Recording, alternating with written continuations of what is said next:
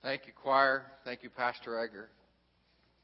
Thank you for leading us into the presence of the Lord this morning. You know, I think sometimes we take for granted all that God has provided for us in the church, the music, the talent, our people.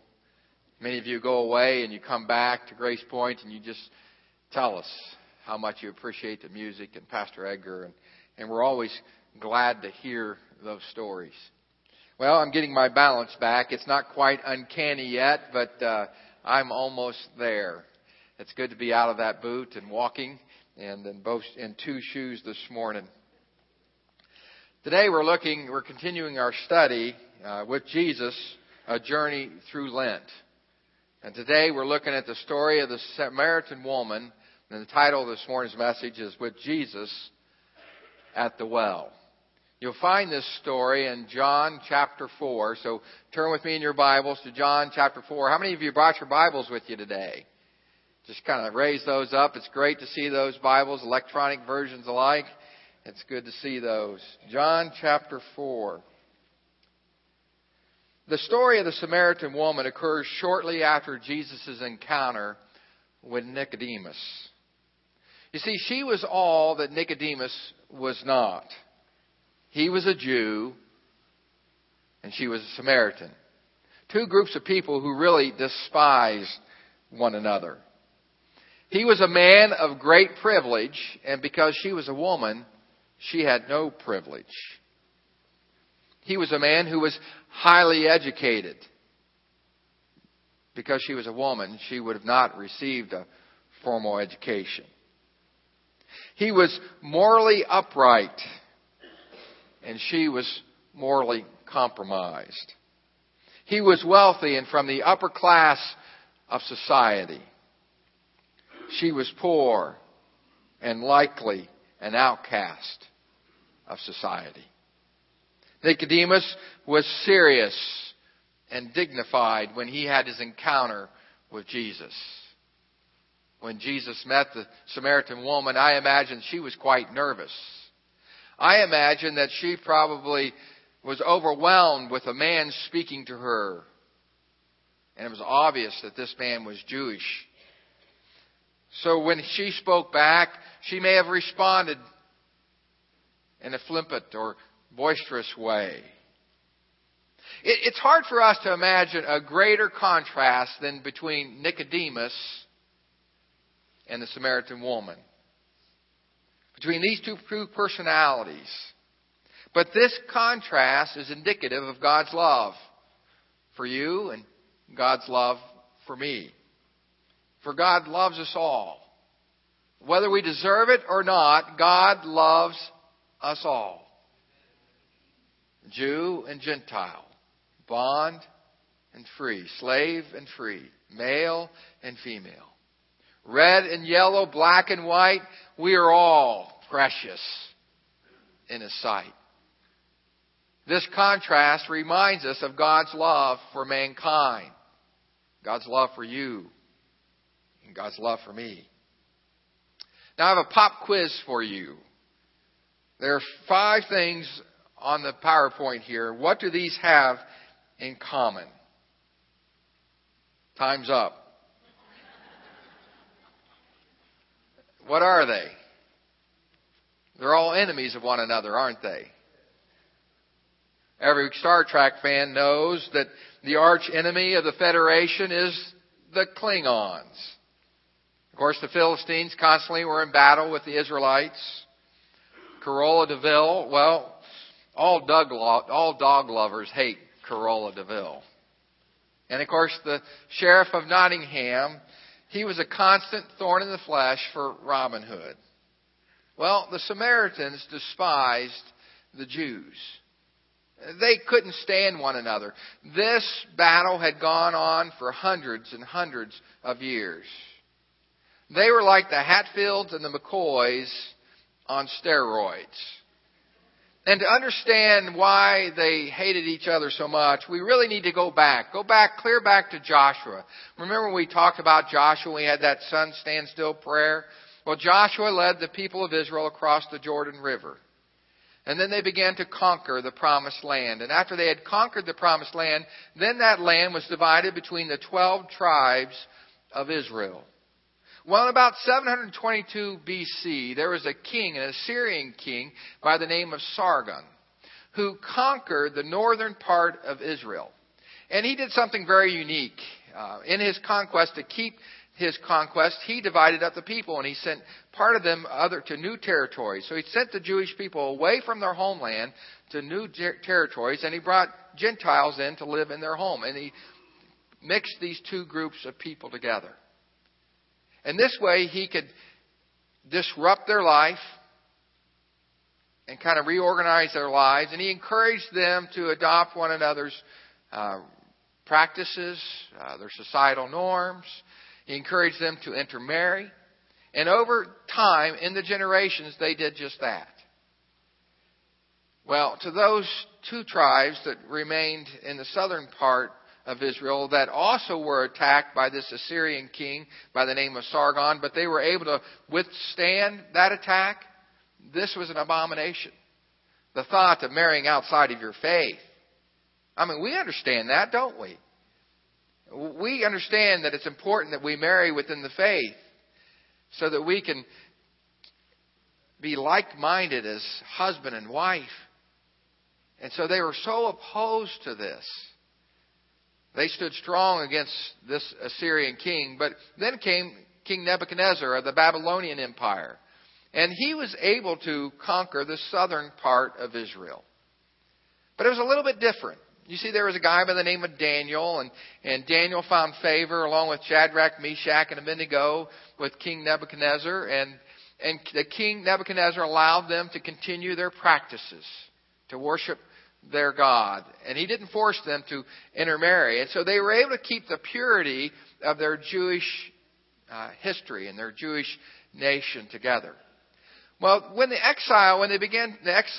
after they were exiled, as they began to return home to Jerusalem, or all around about Ezra, Nehemiah, that time, they began to rebuild the temple. The temple in Jerusalem. This was Solomon's temple. And when they began to rebuild Solomon's temple, some of the Samaritans came and they asked if they could be a part of that. Well, the Jews said, absolutely not. You've not kept yourself pure. You're worshiping multiple gods. You're not worshiping the same faith, the same God that we are worshiping. You will not have a part of rebuilding this temple. And so there was this bitterness between Samaritans and Jews.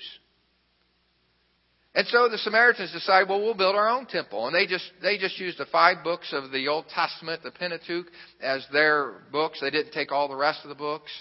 And they kind of made up their own faith, and they worshipped near Jacob's well in a town called Sychar.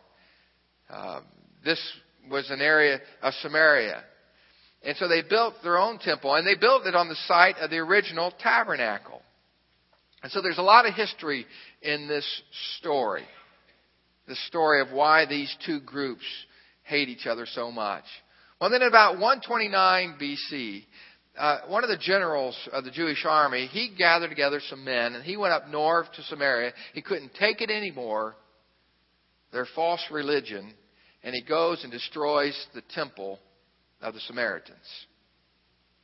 It's as if they were establishing war. And so this bitterness just rages between the Samaritans and the Jews. And this is bitterness that Jesus encountered in his day. John chapter 4, verse 1. The Pharisees heard that Jesus was gaining and baptizing more disciples than John, although in fact it was not Jesus who baptized, but his disciples. Jesus was growing in popularity, and his disciples now were baptizing more people than John the Baptist was baptizing. There began to be a little bit of conflict between the disciples of John the Baptist and Jesus' disciples. And then, of course, there was the conflict between, the Jews not being happy with Jesus. And so Jesus said, you know what? I'm going to leave Judea for a while, and I'm going to go to Galilee. Verse 3. When the Lord learned this, he left Judea and went back at once more to Galilee. Now, Galilee, you have to understand, is about 120 miles north. So the southernmost part of Judea to the northernmost part of Galilee, it's 120 miles. So about from here to the Indianapolis airport, that's probably about 100 miles, a little bit past that. That distance. Well, to walk it, if you were to walk it straight, it would be about a 3-day journey. And of course, Jesus was very poor. He didn't have a donkey. When he needed a donkey, he had to borrow a donkey. And so it was they would walk on foot. And typically what a Jew would do is, because they hated the Samaritans so much, is they would go east towards the Jordan River and cross the Jordan. And then they would go north, avoiding Samaria, and then cross again back over the Jordan River west, and then go north on to Galilee. This was the normal route. But the Scripture tells us in chapter 4, verse 4 of chapter 4, now he had to go to Samaria. He didn't have to go. I mean, he could have taken the normal route. Most people take the normal route just to avoid the conflict. But the Scripture says he had to go. Why did he have to go? Well, he had to go because he had a divine appointment with this woman at the well. So he came to a town in Samaria called Sychar, near a plot of ground that Jacob had given to his son Joseph. It's interesting that as you look at the story, there's all this history. Here we have Jacob's well. If you remember the story, when Jacob passed away, he gave his property then to Joseph. And Joseph's dying request was that his body would be buried on that piece of property. So we have all this history. We have the original tabernacle, and then, of course, the Samaritan tabernacle that was built there. We have Jacob's well that Jacob himself dug. We have the bones of Joseph buried in this place called Sychar. And then, verse 5. So he came to a town in Samaria called Sychar, near the plot of ground Jacob had given to his son Joseph. Next verse. Jacob's well was there. And Jesus, tired as he was from the journey, sat down by the well. It was about the 6th hour. And one of the main questions I'm going to ask you today, are you willing to sit for that divine appointment that God has for you? And our story begins. Let's watch the video.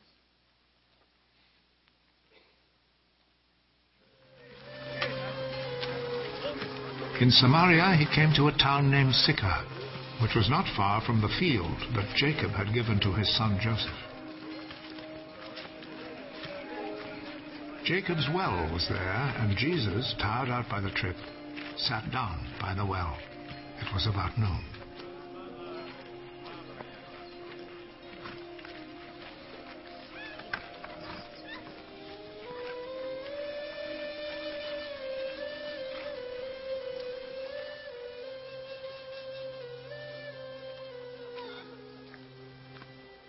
A Samaritan woman came to draw some water.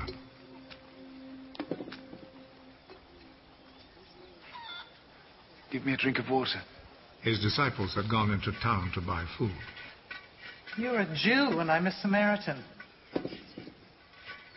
So how can you ask me for a drink?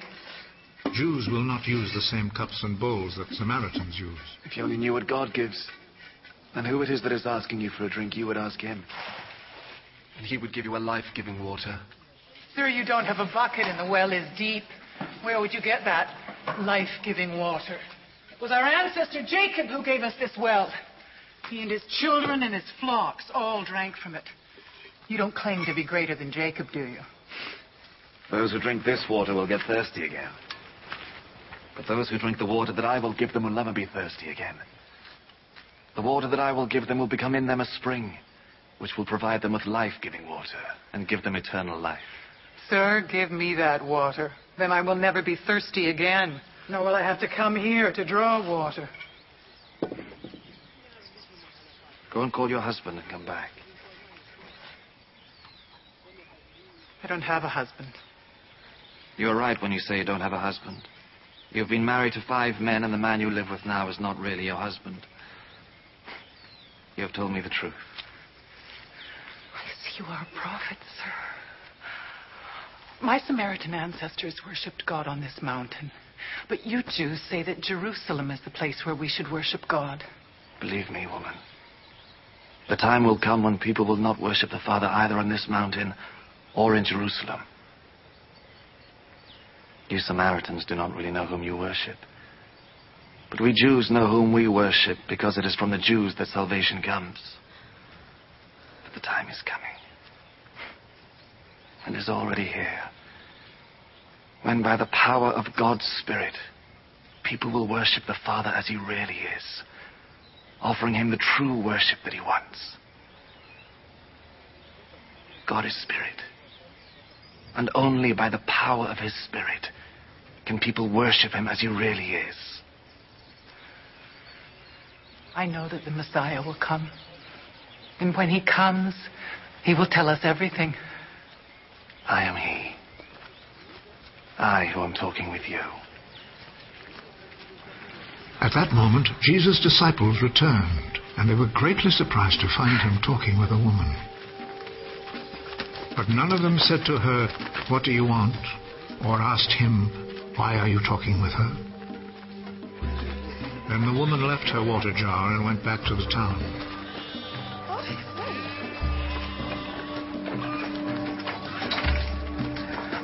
Come and see the man who told me everything I've ever done. Could he be the Messiah? So they left the town and went to Jesus. In the meantime, the disciples were begging Jesus, "Teacher, have something to eat." But he answered, I have food to eat that you know nothing about. So the disciples started asking among themselves, "Could somebody have brought him food?" My food is to obey the will of the one who sent me, and to finish the work he gave me to do. You have a saying, 4 more months and then the harvest. But I tell you, take a good look at the fields. The crops are now ripe and ready to be harvested. The one who reaps the harvest is being paid and gathers the crops for eternal life. So the one who plants and the one who reaps will be glad together. For the saying is true. Someone plants, someone else reaps. I have sent you to reap the harvest in a field where you did not work. Others worked there, and you profit from their work. Many of the Samaritans in that town believed in Jesus because the woman had said, "He told me everything I have ever done." So when the Samaritans came to him, they begged him to stay with them, and Jesus stayed there 2 days. Many more believed because of his message, and they told the woman, "We believe now, not because of what you said, but because we ourselves have heard him, and we know that he really is the Savior of the world."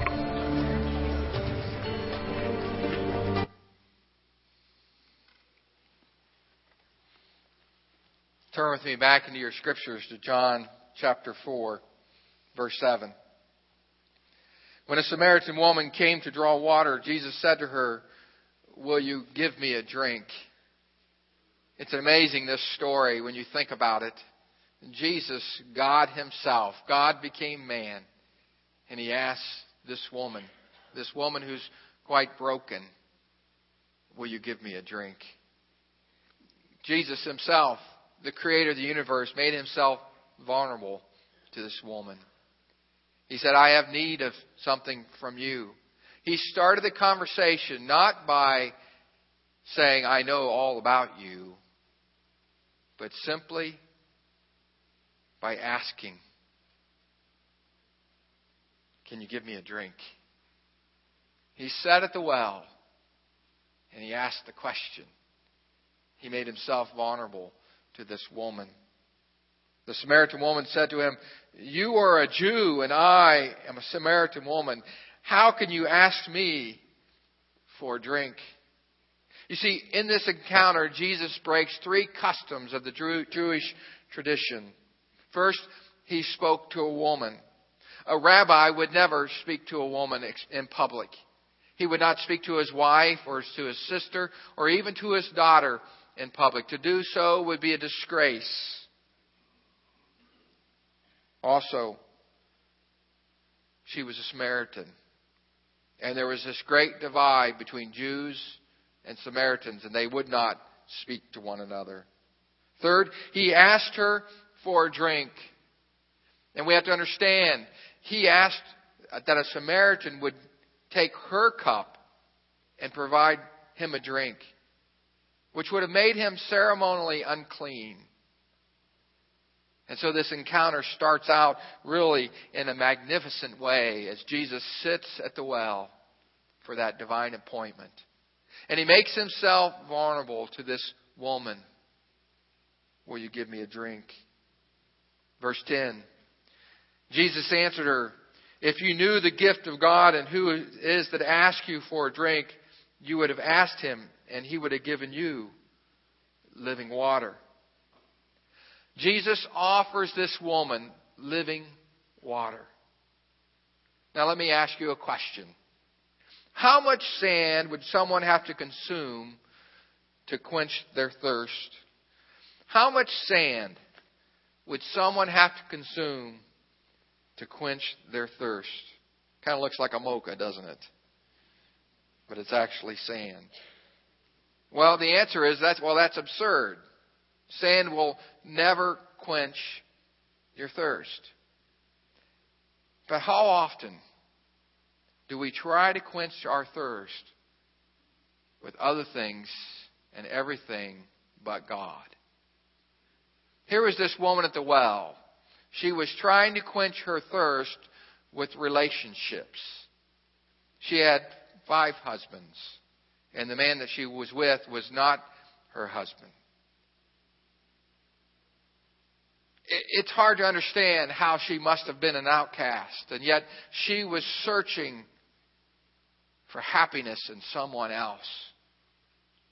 How many of us are like the woman at the well, and we try to quench our thirst in relationships? We find ourselves enmeshed in a relationship, and if somebody walks away from that relationship, we collapse and we fall on our face because our happiness, our joy, everything in life is based upon that relationship. How many of us try to quench our thirst in our children, in our families? Our happiness is dependent upon investing and living through vicariously these children in our families. And while these are good things, they will never replace living water. How many of us try to quench our thirst in society with drugs and alcohol? Spending your nights in a lonely place with a group of friends who are trying to quench their thirst with a different liquid, but a liquid that does not bring living water or eternal life or peace. How many of us try to quench our thirst with achievement? You see, we can earn great success. We can accomplish many things. We can have initials put behind our name. But the achievement itself will never replace the living water. And so it's like drinking sand. It's always hollow. How many of us try to replace the living water with wealth or prosperity? For me, as a teenager, it was that I was kind of a thrill junkie. I wasn't that I wasn't a fan of Jesus. I was. I believed in Jesus. I knew that He was the Son of God. I knew that He died for our sins, but I was just too busy.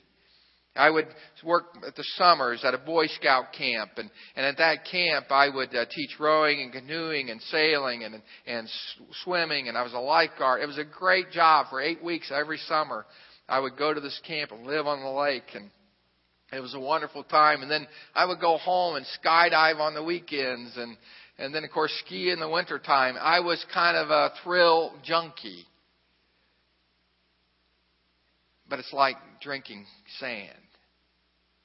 All the thrills in the world will not replace the living water. Jesus offered to the woman at the well living water, eternal life, water that is fresh and clean. And it's only that water that will quench our thirst. And Jesus offers to you and to me living water. Think about that, will you? God loves you. He knows you. And He loves you anyway.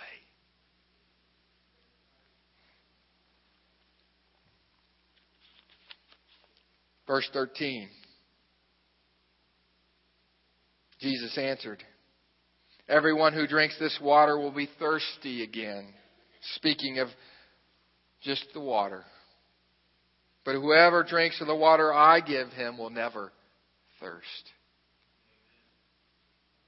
A couple of weeks ago, I sat with Sarah in her room on a Monday with the realization that her time was probably short, and she began to talk about the peace of God that passes all understanding. She's a 3-year-old and a 4-year-old, and life doesn't make sense, and it's hard to understand all this, and yet living water was real to her. "But whoever drinks the water I give him will never thirst. Indeed, the water I give him will become in him a spring of water welling up to eternal life." Jesus offers to you and to me this living water. Water that quenches our soul. Water that quenches our longing for a relationship with God. God who created each of us. You see, the truth is Jesus knows your story. Just like the woman at the well, Jesus knows your story. He understands you. He loves you. And just as this woman at the well, who was an outcast in society, was loved by God, you are loved by God as well. She was despised by many. And yet God sat there at the well in the form of a man and extended grace to her. And He extends grace to you and to me. He knew her. He loved her. He knew her story. And His desire was to give her something that wasn't temporal, but that was eternal, living water. Verse 25, the woman said, I know that the Messiah is coming. When He comes, He will explain everything to us. Then Jesus declared, I who speak to you am Him. It's interesting for us to note that in this story, that this is the very first time in the gospel that Jesus speaks of Himself as the Messiah. Actually, it's the only time that Jesus speaks of Himself as the Messiah before His trial. Think about that for a moment. Here was Jesus sitting at a well for a divine appointment. And the first person He reveals Himself to was a woman. Not only that, she was a Samaritan. I don't know about you, but that speaks volumes to me. When I was in college, I had a professor. Her name was Laura Donahoe. Some of you probably know Laura. She's an amazing woman. She was taught PE classes. She was our athletic director. Just a phenomenal leader at Mount Vernon. And then she was at Olivet for a while as maybe the AD there. But just an amazing lady. While we were there, there was a basketball player who was struggling academically.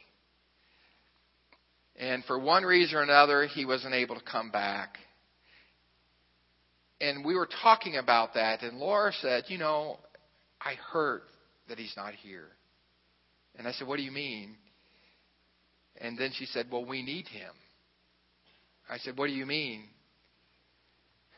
We're stronger because we have each other. That spoke volumes to me. You see, I was that student who struggled. I was that student who felt like he was academically challenged. And I realized on that day she was my advocate, that she was doing all that she could to help me succeed, and that we needed each other. On that day, Jesus spoke volumes to you and to me when He stood up for the least of the least. For in God's kingdom, the last shall be first, and the first shall be last. And He loves you. And through this story, He speaks volumes to you and to me about His love. So it's interesting to note that the first person that Jesus reveals the reality that He is the Messiah was a woman, a Samaritan, the least of the least. Verse 27, just then the disciples returned and were surprised to find Him talking to a woman. Then the woman went back into the town, the Scripture says. And then He said, come. And she said, come and see a man who told me everything about my life. Of course, in the Scripture, we just have a paraphrase of what actually happened here. And they came out of the towns to meet Jesus. Jesus reminded His disciples at that moment, verse 35, do not say 4 more months, then the harvest. I tell you, open your eyes. Look at the fields. They are ripe unto harvest. They are ripe unto harvest. As the Samaritans were coming out, as they were expressing their own brokenness, as they were seeking of this living water that Jesus was offering to this woman, He points out to His disciples, look, you said 4 more months than the harvest, but I tell you, look at the fields. They are ripe unto harvest. I'm afraid that far too often we say 4 more months and then the harvest, and fail to look around that the fields are already ripe. My question to you is this: are you willing to sit down at a well, to be vulnerable to someone else, to earn the right to speak into their life, to invest in them, for the fields are ripe unto harvest? What are those divine appointments that God has for you this day, this week? Open your eyes. The fields are ripe unto harvest. You see, God knows their needs. God knows your needs. We're going to look at a modern day illustration of this woman at the well right now in the video.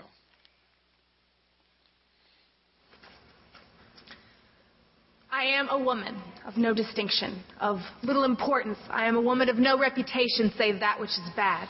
You whisper as I pass by and cast judgmental glances, though you don't really take the time to look at me or even get to know me. For to be known is to be loved, and to be loved is to be known. And otherwise, what's the point in doing either one of them in the first place?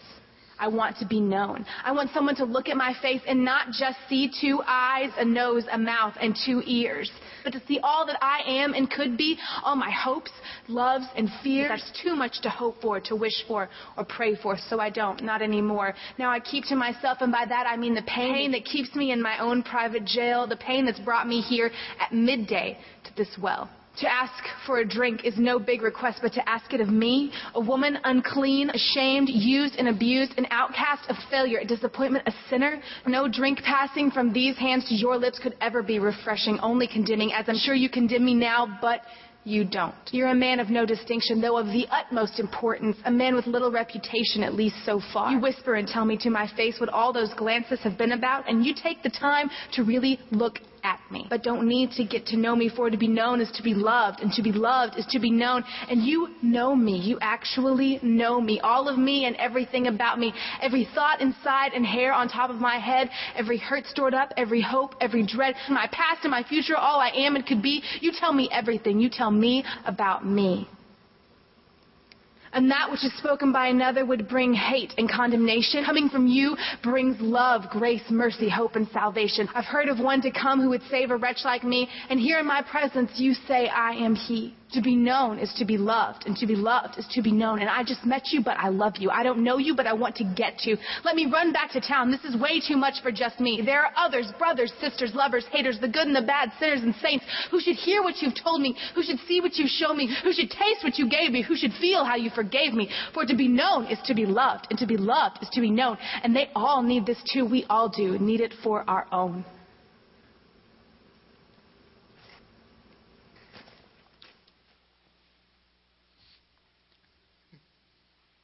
Jesus loves you. He knows you. And He loves you. We're going to stand and sing the song, Fill My Cup, Lord. Maybe this morning you just want to pray that prayer, Lord, fill my cup. I know you know me. And I want all of you. I want living water that Pastor Rex spoke of. Maybe you've never accepted Christ. You're a fan of Jesus, but you're not a follower of Jesus. And you want to take of the cup and accept this gift of eternal salvation that God offers to you, a gift of salvation. He knows you and He loves you. The altars are open. It's a great place to meet with our Lord. We encourage you to come.